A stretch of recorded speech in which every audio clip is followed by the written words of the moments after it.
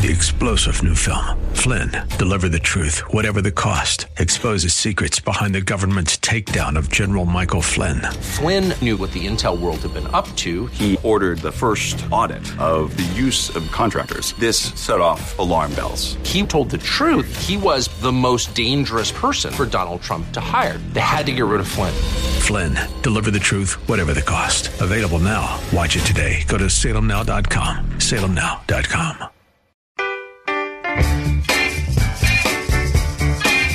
Say the word and you'll be free.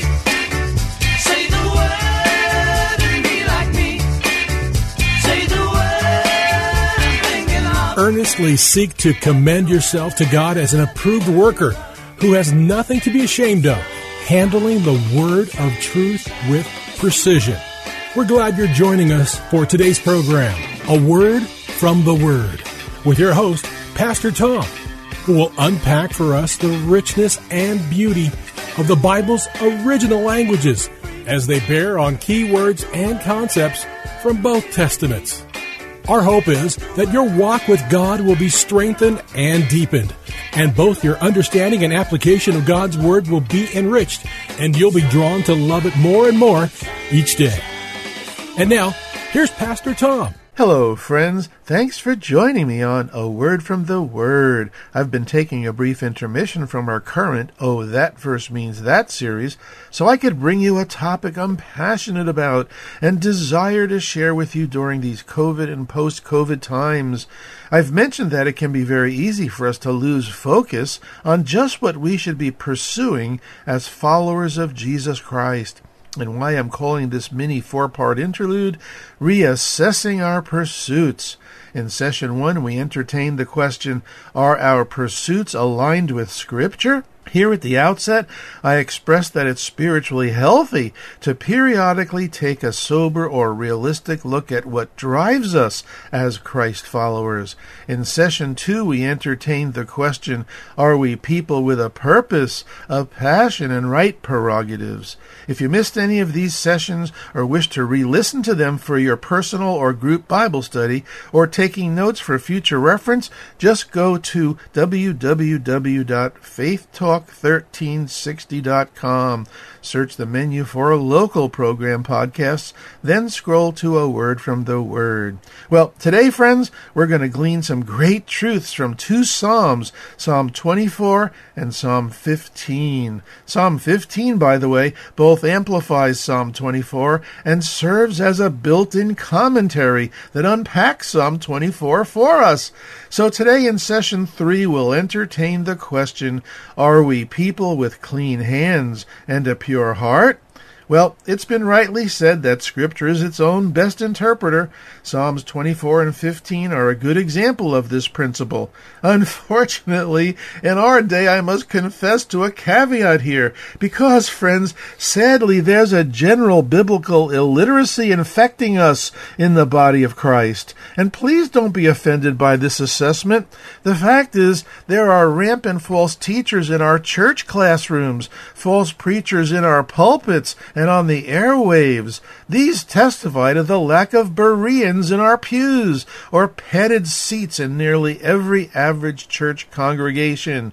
In Acts 17, Paul commended the Bereans for searching the Scriptures to see if what he was teaching was true. They tested him. Friends, I'm sorry to have to burst your bubble, but functioning spiritually on a diet of 1 crumb a day won't protect us from spiritual malnutrition, nor protect us from cultivating red flags that enable us to test and assess all things we see and hear, per 1 Thessalonians 5:21, where examine is in the continuous tense, meaning we should be constantly on guard, examining what we see and hear. The passion of every believer should be to strive to discern truth from error. Now, friends, many of us have a mental picture of the Old Testament that it's a dry and rule-bound book. Yet, I'm here to tell us that within its pages leaps out a collection of cries from the heart. And one tremendous section of these cries is the Psalms. Our English word Psalms comes from the Greek translation of the title in Hebrew, which means praises. And these praise songs resonate like a musical heartbeat that represents the center of the Bible, not its chronological center, but its emotional, psychological center. This heartbeat, friends, captures the innermost thoughts and prayers of the Old Testament people. Perhaps why the songs are called prayers, per Psalm 72:20. We might refer to them as prayer songs. They were first prayers before they became songs. Now, please don't misunderstand me to mean that this relegates them only to the distant past. Today, I hope to challenge us all to make the Psalms a part of our daily or weekly life. My hope is that you'll discover, as I have, that the Psalms articulate your words. The Psalms convey your thoughts. The Psalms pose your hard questions. The Psalms reflect your struggles. The Psalms mimic your moods, and the Psalms express your joys, and the Psalms praise and magnify your God. At first, I thought, like many of you, that the Old Testament God seemed distant and impersonal. Yet the Psalms jolt us to the reality that the presence of God is not just in dusty or crusty declarations. Rather, friends, God is revealed to us as an active, mighty, and loving Lord, one who genuinely makes a difference in our lives. The Psalms, amazingly, span the gamut of every emotion and mood we can imagine, from the height of ecstasy to the depth of despair, and reflect the never-changing reality of a mighty and loving God who cares for his people. Now, some of us might have the faulty notion that the Psalms are primarily poetic words composed in song form and have no real relevance to our lives today as New Testament Christians. But this poetry alerts us to some unsettling truths. First, those who love God are not necessarily exempt from feeling or being abandoned, misused, even betrayed. And second, closeness to God is not always a guarantee of safety, but sometimes it is only a guarantee of God's closeness. And friends, while praise does saturate these prayers, they arise not from the absence of troubles, but from the deepest conviction that one who trusts in a great God will ultimately be an overcomer. And while these poems of praise and worship are some of the most powerful and beautiful ever written, they offer no magical formula to make our troubles go away. As they've led me to see them, the Psalms as a body of literature portray the deepest level of intimacy possible between us and God. In the hope and context of this intimate relationship, speaks through his people. And through his people, friends, he reveals to us his deepest wishes and what it actually means to live a holy life, a life that pleases him. Now, these psalm prayers have been compiled into 5 books, which our English Bibles section off for us. Book 1 is where these 2 psalms are located. Our primary focus today will be the midsection of Psalm 24, verses 3 through 6, which I'll read from a modern language translation I like. Who can possibly ascend the mountain of the Eternal? This is Yahweh, the loving covenant God of Israel. Who can stand before him in sacred spaces? Only those whose hands have been washed and hearts made pure, or only those with clean hands and a pure heart, men and women who are not given to lies or deception. The Eternal will stand close to them with blessing and mercy at hand, and the God who redeems will right what has been wrong. These are the people who chase after him. Like Jacob, they look for the face of God. Now, this entire psalm of 10 verses naturally divides into 3 sections. Verses 1 and 2, the superiority of God. In other words, God is creator. Verses 3 through 6, the sanctity of God. In other words, God is holy. This is the portion we're delving into today. Verses 7 through 10, the sovereignty of God. In other words, God is king. Here's a brief summary of the first section. The material world is God's by right of creation. He created everything. He owns everything. Therefore, he's superior. We humans were created in his image, and as such are responsible and accountable to him. We possess and own only what God entrusts to us. We only have a secondary title of ownership, a delegated authority to use and enjoy responsibly what God has given us.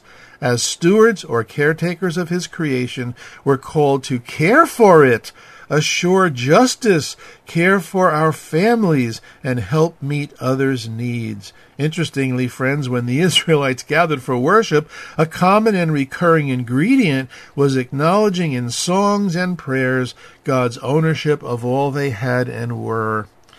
And this understanding was not lost by the New Testament church. In fact, Acts records a prayer by Peter and John that underscores their conviction of God being creator and owner of everything. Read Acts 4:23 and 24, and note verse 24 virtually quotes Psalm 146:6. Here they preface their prayer acknowledging the ownership of God over his created universe. Personally, friends, I think we've lost this sense today, and we work at recovering this aspect of worship. It would certainly counteract the rampant materialism, greed, and selfishness, or self-centeredness that sadly plagues parts of the body of Christ.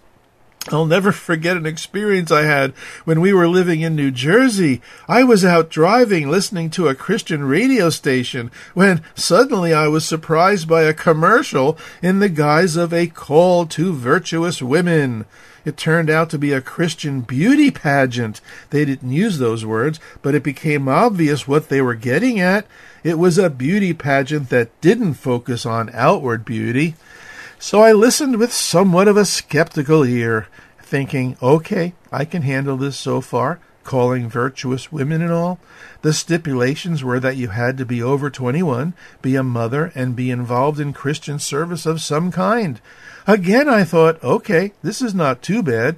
But then they announced the prizes: a fur coat, a gold ring, and a cruise. I was so upset.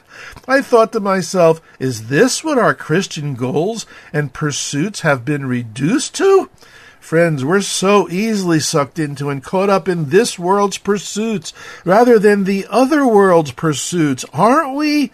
A quick Bible lesson on what we should be focusing our attention on pursuing is found in Colossians 3:1-3. If then you have been raised up with Christ, keep seeking the things above, where Christ is seated at the right hand of God. Set your mind on things above, not on things that are on the earth. Now, the midsection of Psalm 24, verses 3-6, our focus for today, calls attention to the holiness of God. It reminds us of our true goal, where our minds, our focus, and our pursuits should really be. Notice David's two opening questions. Who may ascend the mountain of the Lord? Yahweh. Who may stand in his holy place? This is likely the great temple, which in its splendor was perched on a raised hill. Then David answers these two questions forthrightly. The one who has clean hands and a pure heart, who does not trust in an idol or swear by what is false, or swears to a false god. Now, Psalm 24, verses 3 and 4, friends, become our bridge to Psalm 15, which asks the same questions, but more fully expands on the answer.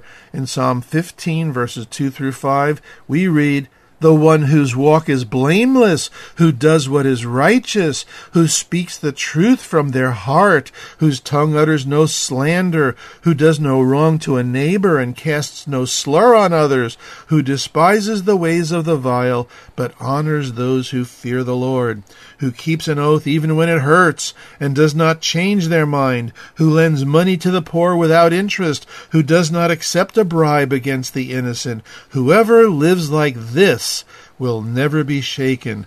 Whoa! Friends, throughout this 4-part mini-series, we're challenging ourselves to re-examine our pursuits. In our last session, we entertained the question, are we people who are pursuing a purpose? In today's session, we're asking ourselves, are we people who are pursuing purity? Psalm 24 answers these questions. Who may ascend to God's mountain, and who may stand in his holy place? With the one who has clean hands and a pure heart.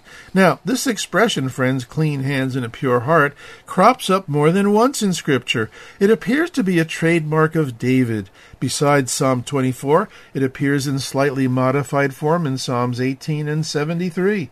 I suspect David uses this phrase to capsulize in a nutshell the entire life of a God follower. Outside David's writings, there's Job, who refers to the clean hands of a righteous person in Job 17:9. The Apostle Paul's letter to Timothy mentions lifting up holy hands without anger or disputing. In 1 Timothy 2:8, in other words, outwardly demonstrating the inner disposition of the Spirit, or our attitudes, if you will. The Apostle James in James 4:8 admonishes believers with, draw near to God and he will draw near to you. Cleanse your hands, you sinners, and purify your hearts, you double-minded. This expression, as it is used in both Old and New Testaments, I believe represents the dual dimension of our life as believers. Clean hands sometimes refers to our physical hands, but it's also a metaphor to symbolize our overall outward life, manifested by our deeds. Pure heart, then, I believe, refers to our overall inward life. In other words, the secret chamber of our being that only God inspects and examines.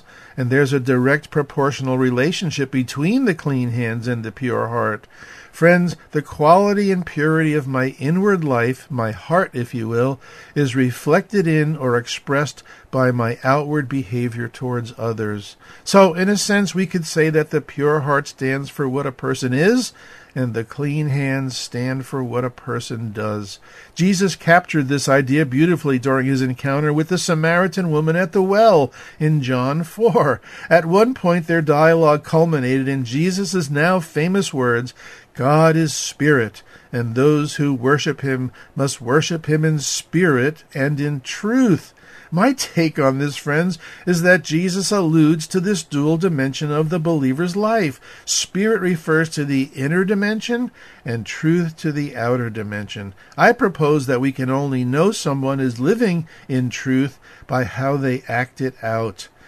And I think it's fitting at this juncture to summarize the third division of Psalm 24, verses 7 through 10. In these 4 verses, the sovereignty of God is declared. In other words, his being king or sovereign ruler as the King of glory. I'd like to propose that this final segment functions like an invitation. The gates and doors symbolize opening up and letting the king in, letting him in as sovereign ruler and Lord. After all, verse 9 beckons us, lift up your hands, you gates, lift them up, you ancient doors, that the King of glory may come in. This reminded me of an invitation Jesus made to the Laodicean church in Revelation 3:20. And it wasn't an evangelistic gesture, friends. It was an appeal to a lukewarm and contented congregation. They didn't have their pursuits in order at all. Behold, I stand at the door and knock. If anyone hears my voice and opens the door, I will come in. Well, friends, let's recap the questions asked in Psalm 24. Who may ascend the mountain of the Lord? Who may stand in his holy place? The answer comes right back in verse 4, the one who has clean hands and a pure heart.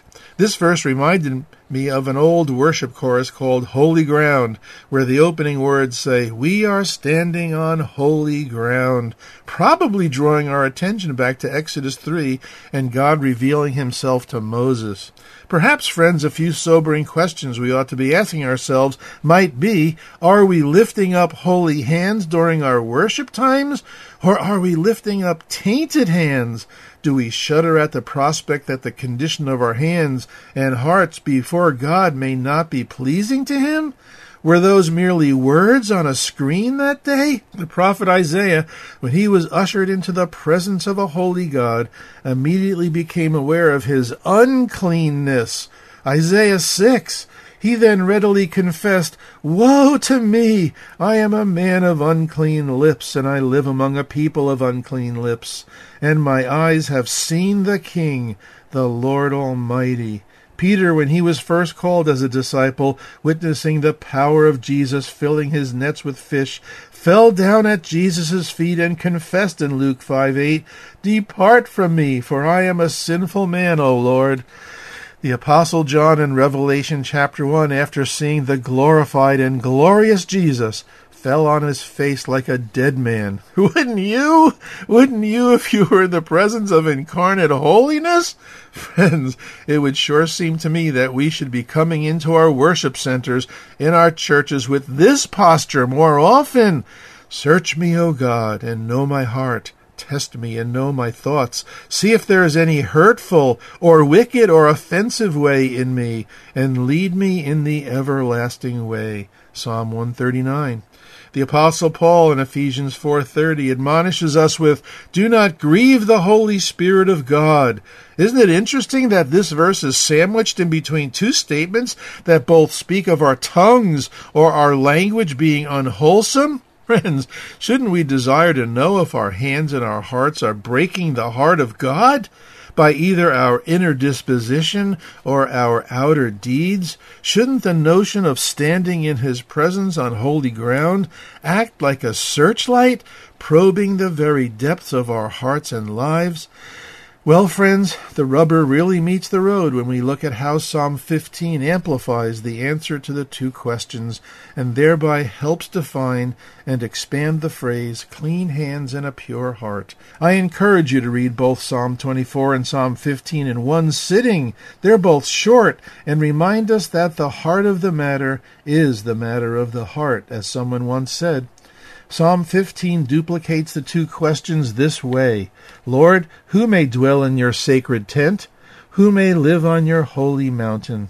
When we see Psalm 15's answer in verses 2 through 5, it would be so easy for us to view these verses as spelling out a mandated responsibility, but shame on us if we see them this way, because verses 2 through 5 are outlining for us a voluntary access to God's presence. You see, friends, as God followers, we have an open invitation from God to visit with him as often as we wish in our hearts or spirits, and even in the community of believers.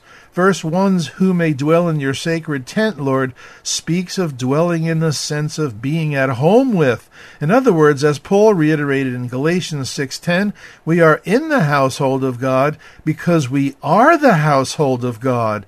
The paradox here is that we are both the family of God and guests of God, and we've been given a personal invitation into his presence. A rough paraphrase of the Hebrew of these opening questions may be, "Who may be your guest, Lord?" And the answer comes back in Psalm 15 with these opening phrases, "He whose walk is blameless, who does what is righteous, and who speaks truth from his heart." Personally, I like to refer to these three opening phrases as the walk, the work, and the witness of the godly person. First, he or the one whose walk is blameless. This is our walk in the Lord, our habits of life, our lifestyle. We're not expected to be flawless, but blameless. In other words, truthful, with integrity in our inner and outer being. Second, who does or practices what is righteous or right in God's eyes. The does here is a reference to our works. In other words, our outer behaviors and deeds. And third, who speaks truth from the heart. In other words, our inner disposition and attitudes we hold that manifest themselves in honest and truthful speech or conversation. This becomes our witness in and to the world. Friends, the syndrome in the church today, that's S-I-N-drome, is that we so easily do or live out the opposite of Psalm 15, 2 through 5. Four short but intensely powerful and instructive verses.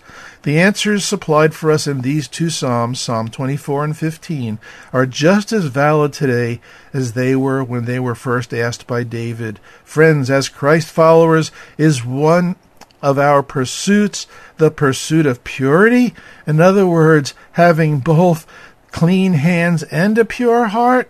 My sincere hope is that today's session will inspire you to pursue purity with a renewed passion and zeal. Make the Psalms a part of your scripture reading. Read one a day and watch how it impacts the way you relate to God and to others, especially the people around you. Amen. Amen. Well, friends, we're nearing the end of today's program, which will close with an email where you may write me and share your feedback. One listener wrote in regarding Session 30 in the recent series, Oh, That Verse Means That, where I unpacked 1 Peter 2, 1 through 12. Here's their feedback. Another great message. Love all of the upwards. If we remember to grow up and live up and bear up, then we never have to give up because God will make up the difference in what is lacking in our lives by protecting and guiding us always. Well, thanks for sharing your thoughts. And remember, friends, podcasts of today's teaching may be accessed at faithtalk1360.com. That's faithtalk1360.com. Just search the menu for local program podcasts, then scroll to A Word from the Word. And friends, A Word from the Word is a listener-supported program. If it's blessing you, please consider financially helping to keep this program on the air. Just email me for the details. A special thanks goes out to those of you who are faithfully helping to support A Word from the Word each week. Well, thanks for listening today, friends, and remember, Jesus loves you. I'm Pastor Tom with A Word from the Word. Friends, if you would like to let Pastor Tom know what this program has meant to you, email him at awordfromtheword@minister.com. That's awordfromtheword@minister.com. Say the word.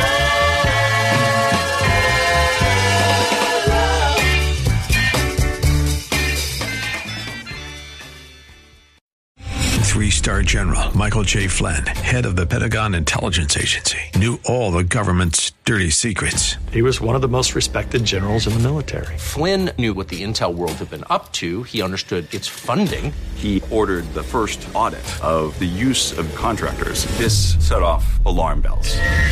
The explosive new documentary, Flynn, Deliver the Truth, Whatever the Cost, uncovers the facts behind this scandal. Flynn told the truth. He was the most dangerous person for Donald Trump to hire. I find out the worst enemy that I'm going to face in my life is right here in America. They took my assessment and they wanted me to change it. And I was like, I'm not changing it. They had to get rid of Flynn. With in-depth interviews, archival footage, and never-before-seen personal records of the man behind the headlines. I just felt like I was drowning. Flynn, Deliver the Truth, Whatever the Cost. Available now. Watch it today. Go to salemnow.com. salemnow.com.